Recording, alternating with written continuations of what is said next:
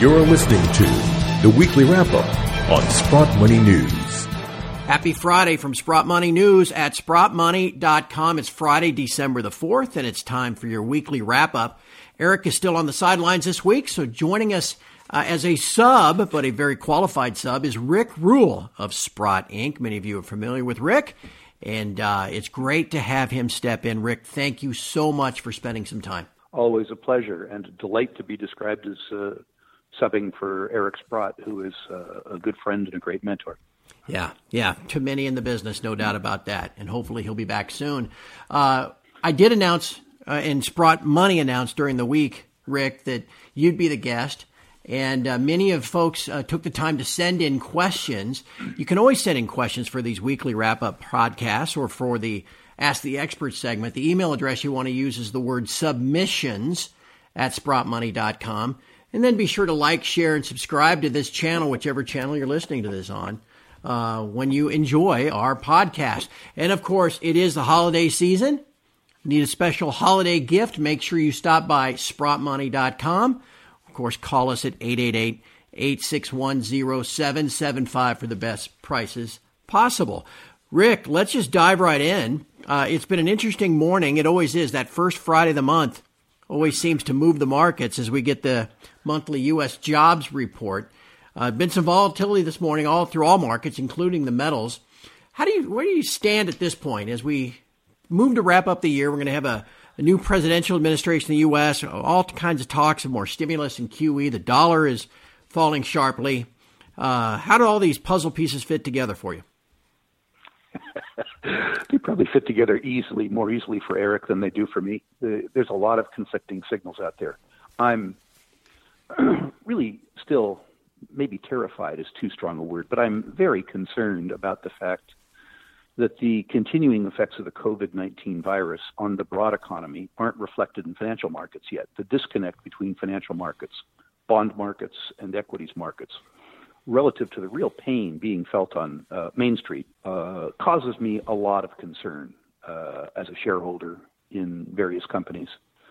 I'm near-term attracted to the level of private savings in the United States. Remember that there's separate economies for people that have money and the rest of the population. There's about $2.5 trillion in liquidity that's been built up in private pockets through the COVID-19 virus. And traditionally, when private savings have built up like that, there is a bit of a boom in consumer demand. And we may see that coming into the economy if any of these virus vaccines prove efficacious, which will provide a near-term uplift. I think it's very clear that the only thing that stands in the way of a massive stimulus package is who benefits. The fight between the Republicans to benefit their constituency and the Democrats to benefit their constituency is the only thing that masks huge willingness on the part of the political elites from both parties to spend your money.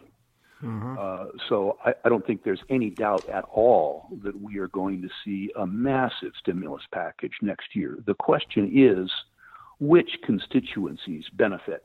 That stimulus package will, I think, almost undoubtedly provide a lot of liquidity in the economy, will keep interest rates artificially low, and will ultimately be quite bad for the dollar. But I think it'll raise animal spirits almost certainly. My suspicion is that the stimulus package that we see will be bigger than people anticipate. From the Democrats' point of view, a sort of a stealth universal basic income. It won't be pitched as such, but direct cash payments to those who are struggling. But probably more important for the Democrats, aid to their constituencies, which is to say bailouts to effectively bankrupt cities and effectively bankrupt states. Mm-hmm. Look at New York and Illinois as an example. From the Republican point of view, bailouts to corporate constituencies, banks, airlines, hotels.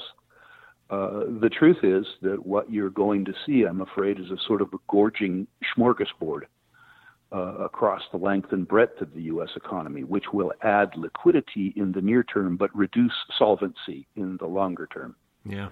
Never let a good crisis go to waste, right? Correct. You summed it up nicely. Thank you. Rick, there's a lot of talk. I've seen quite a few things, even just this week. Analysts starting to discuss the likelihood of price inflation. You know, we've got the Chapwood Index showing big numbers, but even on the CPI and PPI level, maybe some price inflation coming next year. What do you make of all that? I'm not convinced that we're going to see price inflation because my belief is, at least in the United States, I don't want to talk to the Canadian market, but at least in the United States, you have basically half the population with no private savings. And you see increasingly in the United States the major retail credit providers beginning to tighten up on consumer lending, which is to say credit cards. And you see the lingering impacts of the virus on the Main Street economy. I think you are probably going to see continued stealth inflation, which is to say probably increasingly bond markets that don't reflect the real yields on bonds, but rather recognize excess liquidity in the system, and perhaps a continuation of strong equities markets, perhaps even a continuation of strong real estate markets. I think you have seen inflation. It's just that you haven't seen inflation in the CPI. You've seen it in the price of assets. And I think that's going to continue. I believe that we may see CPI inflation in the out years, which is to say 2022, 2023, as the raw depreciation of the purchasing power of the dollar begins to impact asset prices. But I don't think that you're going to see demand pull inflation, at least in 2021. Yeah. Yeah, and the commodities obviously are reflected that, and maybe that is what you get eventually, is that kind of cost push on the other side. Rick, we watch this impact then on real interest rates. That seems to have been driving the precious metals higher over the last couple of years, this trend toward more negative real interest rates. Do you think that continues? I mean, you're always very pragmatic and thoughtful and wise when you look at these markets. It's been a challenging 3 or 4 months in terms of price, not only the metals but the miners. Where do you what do you sense, and where do you think we're headed in as the calendar flips? Well, you asked a lot of questions there. So You're right. The last 3 months have not been challenging if you have experienced bull markets, gold bull markets before. The truth is that 10% declines in metals prices and hence 20% declines in gold index prices are common in bull markets. Cyclical declines in secular bull markets are something that you absolutely have to be prepared for. If you went through the 2000 to 2010 bull market and studied it, and or went through the 1970 to 1980 bull market and studied it, you would know that retrenchments like the one that we have been through and are going through are normal and natural. They aren't symptomatic of anything. They happen with the frequency and ease with which you and I inhale and exhale. So first of all, understand that what happened over the last 3 months wasn't even a hiccup. When you look back at this bull market 20 years from now and you look at the chart, I don't think you'll be able to see this decline. It doesn't make it pleasant to go through, but I think it's an irrelevancy. Going back to the first part of the question, I think that was extremely prescient. I think that negative real interest rates are more important than any other factor with regards to the gold price, because gold competes as an asset class with traditional savings and investment products. As we discussed the last time that we visited in front of your audience, the world's benchmark security has been for 50 years the U.S. 10-year Treasury. It's the security against which all others are ultimately priced. The U.S. 10-year Treasury right now yields about, 75, 80 basis points in a currency that the Congressional Budget Office says is depreciating by 1.6% a year, which is to say that the U.S. government guarantees you a negative real yield of almost 1% a year. Yep. Jim Grant calls this return-free risk. And so gold is competing with return-free risk. This is a fight that gold can win. I'm not saying that gold is going to win it by the extinction of the U.S. Treasury market. I'm saying that gold will win it simply by losing to other asset classes less badly. And I think we're going to see a continuation of negative real and maybe even negative nominal interest rates because I don't think that there's any constituency other than savers who are scarce for high real yields on savings. As we discussed the last time you and I talked, you can think about economic policy in the United States and Canada as a democratic process involving a war between spenders and savers. Spenders are numerous and savers are scarce, and so the spenders are going to win, which means it's highly unlikely in a North American democracy that you're going to see market-based interest rates. And the consequence of that, I think, is relatively strong gold prices. Yeah. All right, my friend, let's move to some of the questions that were sent in. Again, that email address is always open to you to use, submissions@sprottmoney.com. Whereas when I speak with Eric from his rocking chair as an old retired guy, he can talk about individual names all day. But Rick, unfortunately, still limited by the compliance department. So we appreciate all the names that came in. And as soon as Eric's back, we'll get back to discussing some of the individual names. But in the meantime, I've got a couple questions I know that are right in your wheelhouse, Rick. I had one person write in. They had noticed that the one of the Sprott ETFs, actually a couple of them, there's some Sprott Inc. ETFs of gold miners that are doing really well, especially compared to, the more widely known GDX and GDXJ. Can you speak to those and why that is? I can. The difference between the Sprott branded ETFs and the other ETFs, particularly the Van Eck sponsored ETFs, the GDX and the GDXJ, are that the GDX and the GDXJ are weighted to market cap and liquidity, which is to say they reward size and they reward trading liquidities. The Sprott ETFs are factors-based. Our indexes are constructed around profitability and around revenue growth, in addition to trading liquidity and other factors, which means that we reward corporate performance. We aren't trying to buy the whole industry. We're trying to segregate by factors that have traditionally led stocks to outperform the index. And this year, that factor, particularly with our junior gold miners index, has led to a really substantial, significant outperformance of the Sprott products, both the major miners index and the junior miners index, but particularly the junior miners index relative to its peer. I think that goes to the fact that in the Sprott organization, we don't try to be all things to all people. We don't think about supermarkets. We don't think about banks. We don't think about clothing stocks. We think about precious metals and natural resources. And that allowed us to study 45 years of prior gold markets and decide amongst ourselves what the factors were that were most important in determining individual price actions in stocks, and incorporate those into an index rather than the simpler index, which just goes to market cap and trading liquidity. Yeah.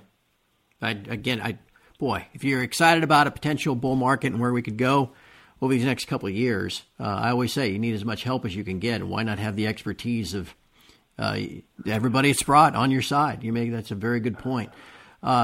Rick, here's another question for you I think is fun because I know this is right in your wheelhouse too. Somebody just said, hey, enough of talk about gold. Geez, when is uranium going to get rolling again? And I would even throw platinum on there. Do you got any thoughts on those two? Yeah, very different topics. I think that let's do platinum first. Okay. The subsidence of the effects of the Volkswagen's emission scandal in Europe in particular, but around the world, has led to an uptick in demand for diesel-powered automotive vehicles, and that has led to an uptick in demand for platinum because platinum is the metal that's efficacious for emissions control in diesel vehicles. The thing that really killed the platinum market was the reduction in demand as a consequence of the Volkswagen emission scandals. That's worn off, and so you're seeing an increase in demand for platinum at the same time that you're seeing very, very, very long of tooth platinum mines, particularly in South Africa, being starved of sustaining capital investments because of a period of low prices. So you have a classic circumstance where demand is recovering and supply is faltering and prices moving. And unless we have a global recession in the near term, I mean a really strong global recession that really impacts vehicle demand around the world, I think you're going to see continued increases in the platinum price, particularly given the discrepancy in the prices of platinum versus palladium. The other thing that you're beginning to see is interest in platinum around the hydrogen economy, both as a catalyst, but also as a constituent in fuel cells, which is one of the ways that hydrogen energy can be used. Platinum is a critical component in that. And although the demand in fuel cells isn't present, the idea that we're moving to a hydrogen economy in terms of utilizations like, as an example, bulk shipping, rail, and things like that, means that investor interest in the platinum narrative is increasing at the same time that in the near term supply and demand for platinum are increasing. So that's a theme that's really, really worth considering.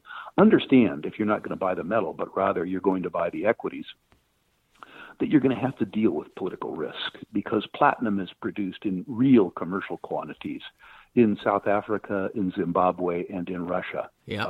So somebody who is going to play the game, unless they're going to play the game in very speculative fashion, which is to say exploration, needs to wrap their arm around political risk.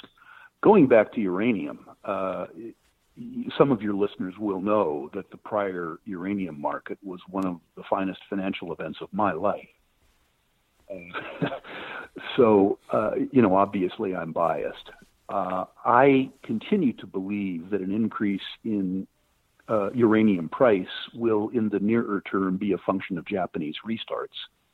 But it's heartening to see that total uranium demand worldwide is now at pre-Fukushima levels, which means that new build plants are beginning to use up the supply surplus.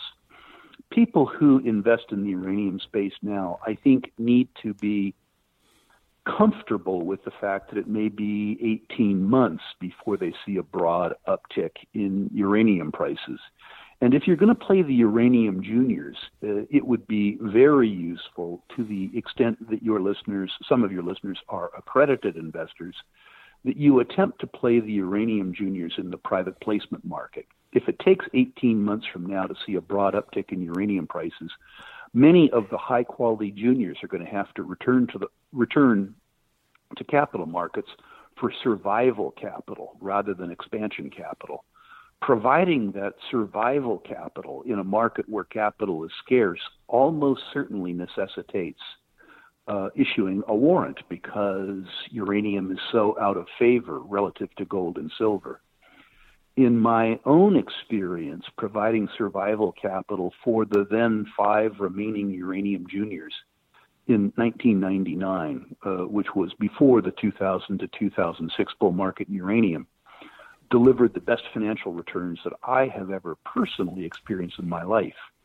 It's worth noting, Craig, that in the 5 uranium juniors that led off the last uranium bull market, the worst performing junior ran 22-1 in the ensuing 5-year bull market. So for those who have the patience and the discipline to wait and to buy judiciously, pardon the phrase, but this is a very explosive sector.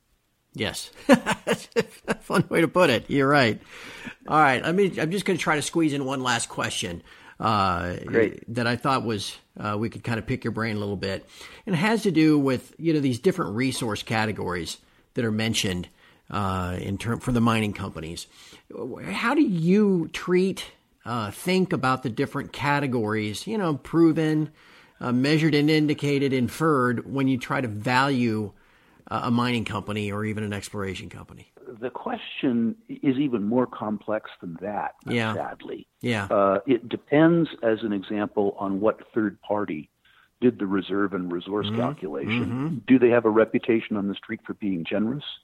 Do they have a reputation on the street for being conservative? Certainly, from my own viewpoint, in a bear market, I lean very, very, very heavily to proven and probable, because the truth is, in a market where nobody cares for gold, the best categories are viewed with the same disdain that lower quality categories are. When you move into a market that has more favorable sentiment, like the market that we're in now, the strategy involves using your expertise or expertise that you have access to, think Sprott, to understand which companies have lower quality categories, which is to say indicated or inferred, that will be able to be improved into measured and indicated through additional drilling. So it's useful to consider all of the categories in terms of the target size, but you make money in a bull market by answering unanswered questions, which is to say, how much of the indicated and inferred can move up to measured and indicated? In other words, how much can show up ultimately on the balance sheet and on the income statement? But it's a wonderful question. Deserves half an hour, which we don't have. Unfortunately, but I think you did a great job of answering it. Hey, and before we go, make sure, again, here at the holiday season in particular, great time to get folks started understanding the value of sound money and understanding the value of physical precious metal. If you're looking for the best prices possible, be sure to visit SprottMoney.com and check out the specials tab under gold and silver on the website for weekly deals. Of course, you can always just give us a call as well at 888-861-0775 to purchase directly or just simply to have any questions answered. Rick Rule, you answered a lot of questions today, and we very much appreciate your willingness to sub in for Eric. I'm delighted to be of use to our cousins. There you go. At Sprott. I'd like, in my closing moments, if I could, to repeat my normal offer, which is to say, if any of your listeners care about our opinion about gold stocks, all they need to do is go to a website, SprottUSA.com/rankings. You can enter the names of the precious metals and natural resources companies that you own in your portfolio, and I personally will rank them 1 to 10, 1 being best, 10 being worst, and I will comment on individual issues where I think that my comments might have some value. In addition, if you, in your request, mention charts, we will send you the Barron's Gold Mining Index chart. Think of it as the best visual aid that there is to understand the anatomy of gold bull markets. And we will also send you a 100-year commodity chart, which will show you visually how cheap commodities are relative to their price levels against other asset classes going back 100 years. Once again, SprottUSA.com/rankings. My goodness gracious. I don't understand why anybody wouldn't take you up on that, Rick. That's a very generous thing to do. And in a time like this, you just can't have enough help on your side in figuring these things out. I just think that's tremendous. Thank you so much for giving us that reminder. Always a pleasure. I enjoy these sessions, and I enjoy communicating with the entire Sprott family. It's fun. Have a great weekend, my friend. Thank you, sir. And from all of us at Sprott Money News and SprottMoney.com, thank you for listening. Have a great weekend.